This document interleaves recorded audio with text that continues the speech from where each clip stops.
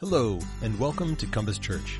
If you have any questions about this message or are interested in learning more, please contact us. We'd love the opportunity to connect. Now, enjoy today's message. Well, Merry Christmas, and we're excited to be here. I'm excited to be here. This is a Christmas season, and it is the opportunity for us to celebrate the birth of Jesus. And I was thinking this morning that as we celebrate Christmas and as we look forward to a Christmas Eve service and we look forward to all the family coming in and all of the events and the good food that we enjoy and all of the things that happen at Christmas, I was thinking, as you get older, not that I'm that old, but I am a little older. As you get older, you think about all of the Christmases you celebrate and how each and every year that you come to this time of the year, it is still amazing. It is still captivating. It is still filled with wonder, the idea that Jesus came and was born in a manger. And as we look at the event of Christmas, even though we've probably thought about it and heard about it and celebrated it for almost a month every year, of course, the stores are celebrating it 2 months before, that's all right. But as we've celebrated it year after year, I am convinced that if we stop and ponder this event, it is the beginning of the high point of God's plan of salvation, sending His Son into the world. And there are so many things that happen around the Christmas season. Certainly, as we began, and I think about bringing a message this morning at Christmas time, we could think of many places in the New Testament where we could pull out events that describe Christmas to us. We could think of the census being taken. We could think of Joseph being required to travel to his hometown. All of these events are captured in Scripture. We could read the text that tells us about the shepherds being sung to by a heavenly choir, by a choir of angels announcing the birth of Jesus. We hear and know of many of these events. Recounting the Christmas events is kind of the thing that we do. And for the most part, many people know these events. I remember going to various churches, and I know there's one in town, been to it several times, where you walk through kind of a recreation of Bethlehem and all of the events of the Christmas story. And as we look at those things, they are wonderful gifts to us. They are, in some way, they're surprises to us. That these simple things, these humble beginnings, these small events that weren't known on a world stage really happened in an obscure place in the Middle East for what seemed like a very small audience.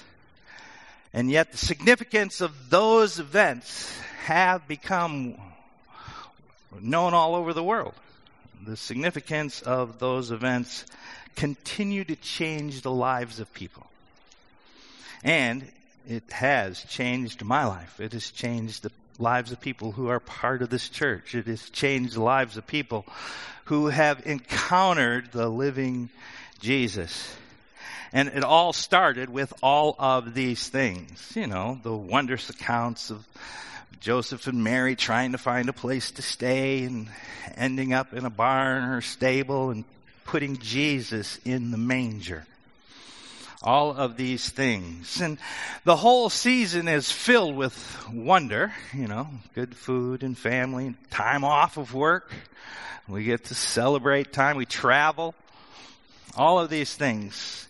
And my concern is that sometimes we go through the season and we are reminded of these stories and we remember and enjoy and celebrate the things of Christmas, the giving of gifts, the sharing of time.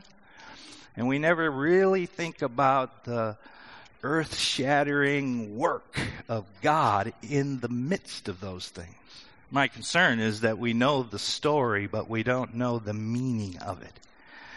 And so this morning I'm going to jump around at a couple of different verses just so that we think about the meaning of the story. That is, what was happening behind the events of Christmas.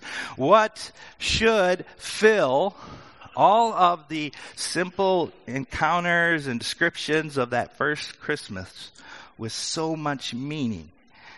And that is what God was doing in the midst of those simple things. And sometimes we have a hard time believing that. But I hope that as we think about it again today, that we'll be reminded of how significant they are.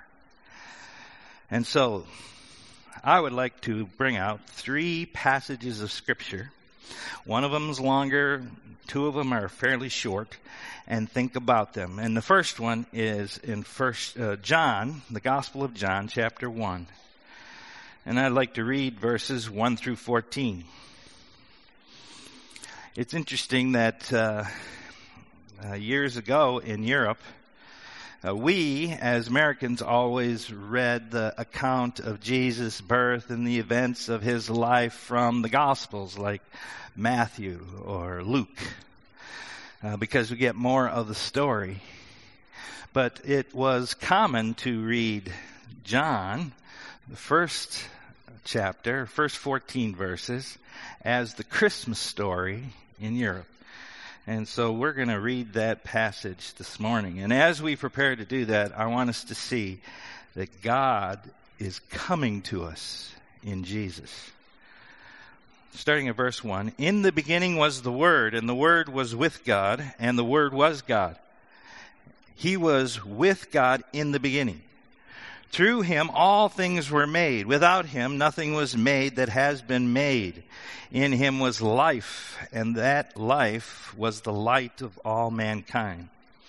The light shines in the darkness, and the darkness has not overcome it. There was a certain man from God whose name was John. He came as a witness to testify concerning the light, so that through him all might believe. He himself was not the light. He came only as a witness to the light. The true light that gives light to everyone was coming into the world. He was in the world, and though the world was made through him, the world did not recognize him. He came to that which was his own, but his own did not receive him. Yet to all who did receive him, to those who believed in his name, he gave the right to become the children of God. Children, born not of natural descent, nor of human decision, or of a husband's will, but born of God. The Word became flesh and made his dwelling among us, and we have seen his glory, the glory of the one and only Son, who came from the Father, full of grace and truth." It is unfortunate that thoughtful people find great difficulty in the story of Jesus. They find the realities of the birth of Jesus and all the events of his life hard to believe. And indeed, it is challenging to human understanding. But it is sad that many stay away from faith because of these questions. And some of those questions have to do with, is Jesus as significant as the Bible claims? We proclaim that there was an atonement made by Jesus, that he came into the world and that he lived a perfect, sinless life, and that he taught us about who God was. Then he went to the cross and gave his life on the cross. He was killed by the first century people. And that God took that sacrifice as a substitute for the sins of the world, if we believe. But this is a stumbling block to so many. Or take the resurrection. Some think that Jesus' story of his life and his death and then going into the tomb and then coming out of the tomb is too fantastic. It's hard to believe. They would rather believe anything else but a resurrection. They would believe and say that every other explanation is more palatable, is more meaningful than a real resurrection. Or take the virgin birth. Many in our day, even evangelicals, are having trouble with the virgin birth and don't think it is essential for the message of the gospel and the story of Jesus. Or take the miracles that happened in the Bible. They often say that there would be reason to believe that Jesus performed some healings, but some of the fantastic miracles he did, like walking on water or feeding 5,000 or raising the dead, those are just too incredible. They have to be made up. And with these questions, they stay in unbelief. But the fact that the real difficulty begins much earlier. The fact is, the real difficulty begins here, as we read in John chapter 1. In the beginning was the Word, and the Word was with God, and the Word was God.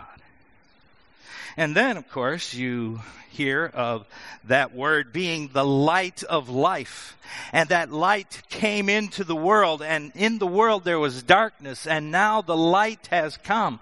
And then in verse 14 it says, the Word took on flesh and lived amongst us, and we beheld His glory. What we have trouble with in the story of Jesus, through the miracles and through the resurrection and through His death, is only a small portion compared to what is proposed here, what is described to us here in the first part of John. Because what we really see here is Jesus, God, the Word, becoming flesh. And if Jesus is the Word, if God is the one who comes into our world, that really changes the whole trajectory of everything. For we would not doubt that God can make someone whole again when He created everything. We would not doubt that God could reverse death for someone. We would not doubt that He could feed 5,000 when He called the creation into existence. So when we hear of Jesus coming into the world, and that it was the Word who was with God, who took on flesh, if we get that and understand that first, all those other questions seem to fall away. Because it's only God Himself who could die for the world, and that be counted worthy to cover the sins of all mankind. So as we turn to this message and we think about who Jesus is and who was that in the cradle, in the manger, it is not strange that the author of life should raise people from the dead. And in fact, what is more strange is that the author of life, the Son of God, would be able to die Himself. But in fact, that is what has happened. Charles Wesley captures this in his song, And Can It Be? 'Tis mystery all, the immortal dies. Jesus, God's Son, one of the persons of the Trinity, comes into this world. And it's not that He churns the world upside down in some miraculous moment where there is change all over the world. It is that He churns the world upside down by the display of His presence and His life. And that He conquers death and He conquers sin, and that it's God Himself, the light of life, that we see in Jesus. The coming of God as a man is in itself unfathomable, as a mystery that we can't wrap our minds around. It is something that causes us to wonder and ponder at year after year. The New Testament contains the assertion that this one, Jesus, the Son of God, was born on a miraculous day and has done and accomplished all things that needed to be done for the redemption of the world. This is God coming to us. This is life given to us. Jesus is our life. So, first we see that God has come to us in Jesus. Second, I'd like us to look at 1 John in the back of the Bible, just before Revelation, and look at 1 John 3:16.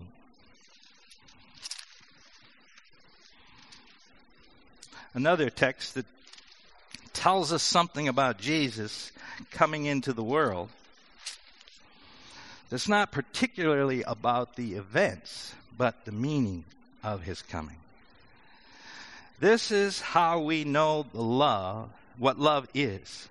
Jesus Christ laid down his life for us, and we ought to lay down our lives for the brothers and sisters. What we see here is God coming to us in Jesus in love. And it is a display of his grace and his goodness to us.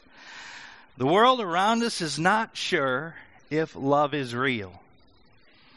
Many think that in our day that love is just a physical response, a reaction of the brain, part of the chemical system of our body, our hormones, our glands. Everything about us is the result of just these natural processes. There is no soul, there is no spirit, there is no physical you or me. There is only physical you and me. And they say that the feelings of love are just chemical responses and processes in the brain. It's the conditioning of our history and our experience that makes us value love. But there is a different way of looking at this. I know that people say that love isn't real, that all we are is a physical being, and once we die, we just end up in the grave, and that's the end of it. And that our loves and our experiences and our emotions are just patterns of physical response. But nobody lives that way. Nobody really values things that way. We love one another. We love our families. We long for those things that give us an eternal anchor on what is real and what is lasting. And so even though we try to give an explanation that everything about love is just chemical processes and it doesn't go beyond just what we see and we feel and we experience, we know in our heart of hearts we desire for there to be something everlasting, something that is eternal. And because of this, Christianity is powerful. Because in the birth of Jesus, we see the expression of God's love to us. And in the birth of Jesus is a promise that love is real and that love is everlasting and there is an eternal hope. And we can find life there because Christmas proves that love did not just happen as a process of the brain or chemical reactions, but love pre-existed the world, created the world, and love is redeeming the world. At the heart of the story of Jesus coming into our broken world, we see that Jesus is the answer. He is the one that makes things right. He is the one that is reversing the curse. He is the one that is restoring all things. And by his coming into the world, we see the demonstration of the love of God. Think back in the first part of the first chapter of John, which we read, and we see that through Jesus, through the Word, the whole world was made. And out of the relationship between God the Father and God the Son and God the Holy Spirit, there is an expression of abundance of life and blessing and goodness and love and joy. See, as we compare the Christian message with all other religions, there is always this singular God who is kind of by himself. He's a single entity, and to have an expression of love requires that there be another person. Because love, by its essence, is a valuing of somebody else or something else. And what we learn about in the New Testament is that God is three persons in the Trinity. God the Father, God the Son, and God the Holy Spirit. And these three persons make up the one Godhead. And they were totally happy. They were self-existent. They were joyous. And they loved one another. And out of that relationship sprang the willingness and the desire to create, to make life, to spread love. And so when God created creation, when He made us as His creatures in His image, it wasn't out of some need that He had for Himself. He didn't need us to fulfill Him. He didn't need us to complete Him in any way. But because there was great joy and relationship and community in the Godhead, God's love and abundance sprang out and overflowed into making a creation and making creatures who reflect who He is, who are made in His image, to be what God planned and intended for them to be, recipients of God's love and God's community. That we would be part of what He is. And we went our own way.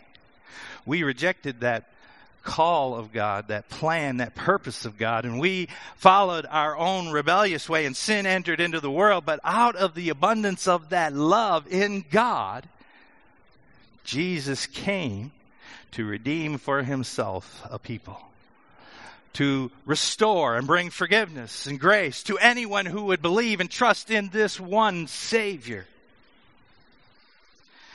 Christmas proves that love is real.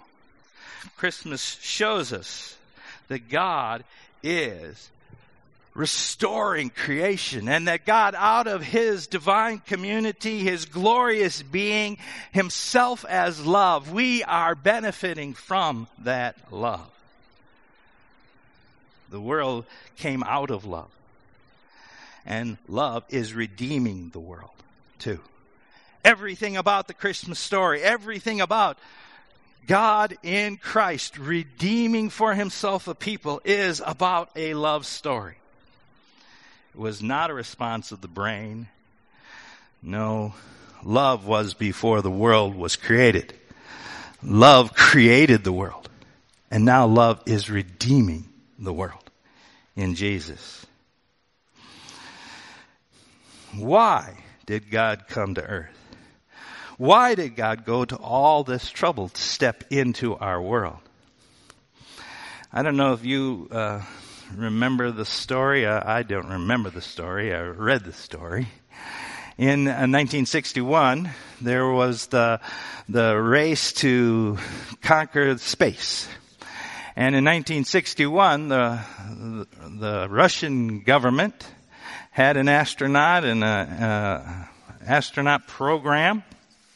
And they sent a Russian astronaut into orbit around the Earth. It was the first time that anyone had ever circled the Earth in space.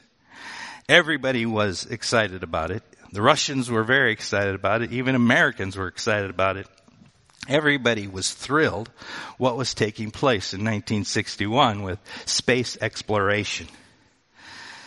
But on the occasion of this astronaut coming back, it's Yuri Gagarin, On the occasion of his coming back to the earth and kind of getting all the accolades of Russia, Khrushchev, the president of Russia, speaking about this astronaut and what he accomplished in circling the earth, but also being the leader of an atheistic country, in one of his speeches said that Gagarin was orbiting the earth and he did not see God up there. Therefore, we have more evidence for atheism now than we did before that trip around the earth. It's interesting that C.S. Lewis was alive at that time, and he heard these comments by the Russian president. So Lewis wrote a little book, a little essay called The Seeing Eye, in which he said, think about it, everyone. If there was a God, we as humans wouldn't relate to him as if he lived on the second floor of a building. As if we live on the first floor and God lives on the second floor. And Khrushchev was mistaken in thinking that all we need to do is go up to the second floor and look around and we can find out if God is real or not. The truth is, if there is a God who is the creator, we would relate to him as Shakespeare related to Hamlet. You see, Shakespeare created Hamlet. And the only way Hamlet could know anything about Shakespeare is if Shakespeare writes something about himself into the play. Hamlet is not going to find out about Shakespeare by being on stage and then going up into the rafters and looking around in the next scene. He won't find Shakespeare up there. The only way that Hamlet could know anything about Shakespeare is if Shakespeare communicated something to the play, to Hamlet in the play. Only if the creator writes something into the play about himself will the characters know the creator. And Lewis said, God did something better than just write some information into the story. He sent his own son. He came to communicate to us. There is another situation similar to that. Dorothy L. Sayers was an accomplished writer of mystery novels. She is also one of the first women to receive a degree from Oxford when they began to give out degrees to women. And she was also well known for writing novels, mystery novels. And in a series of her famous novels, which were about Lord Peter Wimsey, she wrote about him being an aristocrat, being a solver of mysteries. He was the key figure in her stories. And in the middle of the series of novels and all these short stories about Lord Wimsey, he was a single man. And over a long period of time, she began to have an affection for Lord Wimsey. And she began to write into the stories a figure, Harriet Vane. And the interesting thing about Harriet Vane is that she wasn't particularly good looking. And she was the first woman who ever graduated from Oxford. Also, she looked at this man. She also was surprisingly, a writer of mystery stories. She looked at this man in her stories, whom she had created, and she wrote herself into the story because she fell in love with the man she had written about in the story. Isn't that a sweet thing? Isn't that moving? Of course it's moving. But what we find in the gospel is the same kind of story. Where God created us from the beginning of time, He made us for a plan and purpose. He desired to shower us with His love, which He experienced in community with Himself, and to pour that out upon us in blessing and community. And we went our own way. But because he loved us, he still pursued us. And he wrote himself into the story. And that story is about Jesus. Jesus, the Son of God, the one who is pure, who is blameless, who is holy, without spot and without blemish, who is in community with God the Father, who came into this broken world to turn this broken world upside down so that we could join in the community of the Godhead, experience the grace and the love that he has. Christmas story is one where our Creator has actually walked into our world. The God who knows us, the God who loves us, the God who knows we are broken, sent his Son into the world to restore and to redeem. He came to live the life we should have lived. He came to die the death we should have died. And he came to heal the broken barrier between us and God by his life and by his sacrifice so that we could know love. When we think about what Jesus has done for us at this time of year, we think about his birth, we think about his love for us, that he came into a broken world to turn it upside down. That is the meaning behind Christmas. Third and lastly, I'd like us to look at 2 Corinthians chapter 8.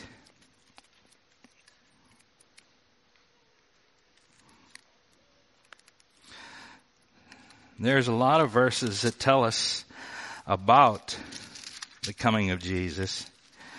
This one is one that, chapter 8, verse 9. This one speaks a great deal about God's intention in Jesus. 2 Corinthians 8:9 says, "For you know the grace of our Lord Jesus Christ, that though he was rich, yet for your sake he became poor, so that you through his poverty might become rich." So we think about the wonder of Jesus. We think about all of the verses that speak to us about the coming of Jesus. We must look at this passage and see that just as in just a profound way that John 3:16 says, "For God so loved the world that he sent his Son," or 1 John chapter 1, "The Word became flesh and made his dwelling among us." Just as significantly, this passage tells us something about the meaning of Christmas. For we know the grace of our Lord Jesus, that though he was rich, yet for our sake he became poor. We know the wealth and the joy and the community and the life he had as the second person of the Godhead in his eternal state before the creation of the world. And he stepped down and came into this world, taking on poverty so that we could become rich. Listen to the words of Philippians chapter 2, verse 6 out of the Message. And the Message is not a study Bible, but sometimes it brings to light some of the things that we should hear. He had an equal status with God, but didn't think so much of himself that he had to cling to the advantages of that status no matter what. Not at all. When the time came, he set aside the privileges of deity and took on the status of slave and became human. Having become human, he stayed human. It was an incredible, humbling process. He didn't claim special privileges. Instead, he lived a selfless, obedient life and then died a selfless, obedient death. And the worst kind of death at that, crucifixion. And all this was for our salvation. The Son of God emptied himself and became poor meant that he laid aside all the glory that he had. He restrained his power. He accepted the hardships and isolation, ill treatment, the malice, the misunderstanding of living in this world, and then finally went to death, which involved agony physically and agony spiritually.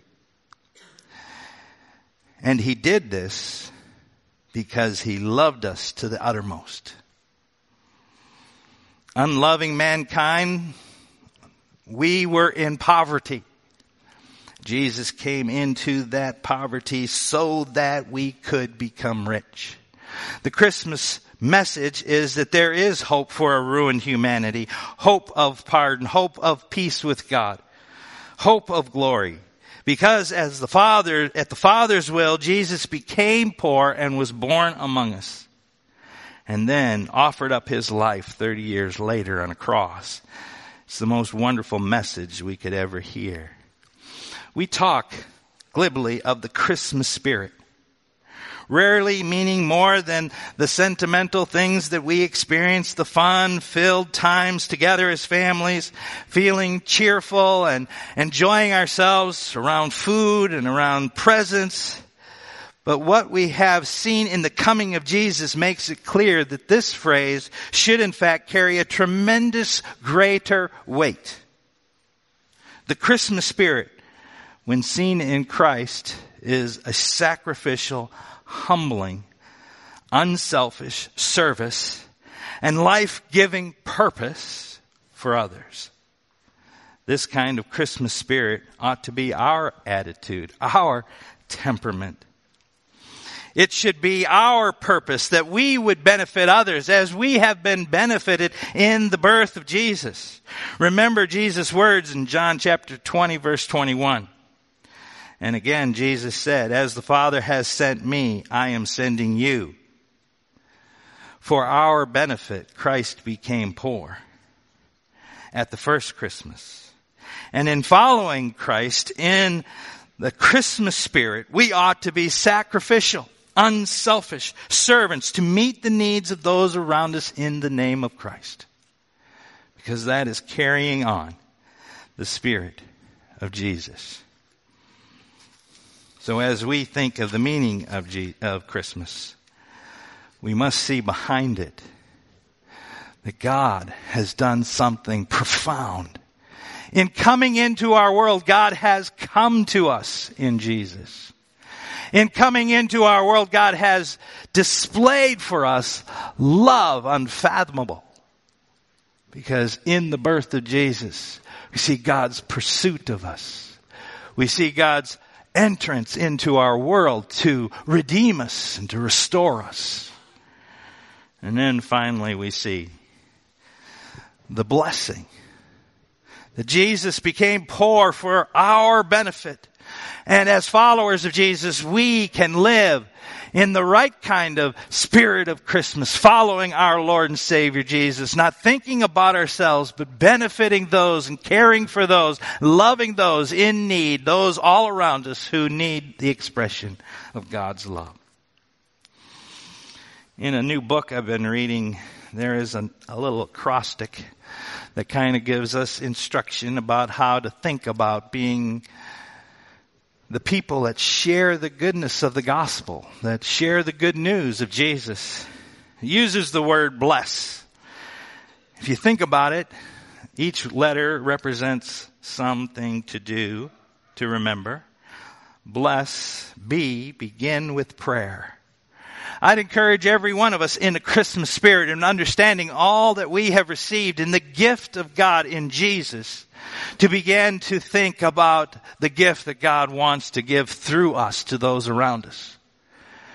And if we begin with prayer, we're beginning in the right way. So bless, begin with prayer. L is listen. People around you are important. People all around you, God is interested in.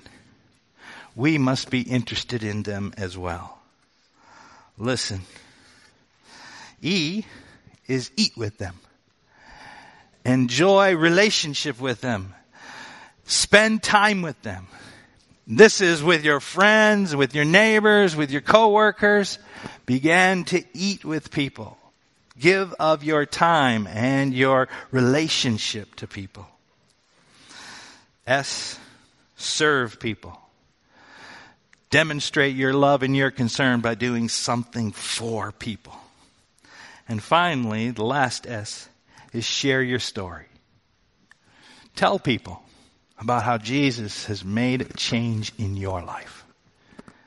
And if we do that, that's the kind of Christmas spirit that we should be displaying through our lives. Because Jesus displayed that for us. And He is our one and only hope. Let's pray together. Lord, you are so good to us and gracious to us. You are merciful and loving and forgiving. And Lord, in your great gift to us of Jesus, we find all that we need for life and godliness and direction and hope and eternity. Jesus indeed is the light of life. And Lord, as we celebrate the birth of Jesus and we understand that His birth leads to His life, His teaching, His instruction, and then finally leading to His death and His resurrection. Lord, we behold the gift that you've given to us in Jesus. And Lord, you have communicated to us such love and such faithfulness, such goodness to us. We pray that as we ponder the birth of Jesus, that we will be filled with the wonder of your message, of your love, of your covenant faithfulness to us, that it will overflow in our relationships with people around us in this season and throughout the whole year. We pray that that would be so. In Jesus' name, amen.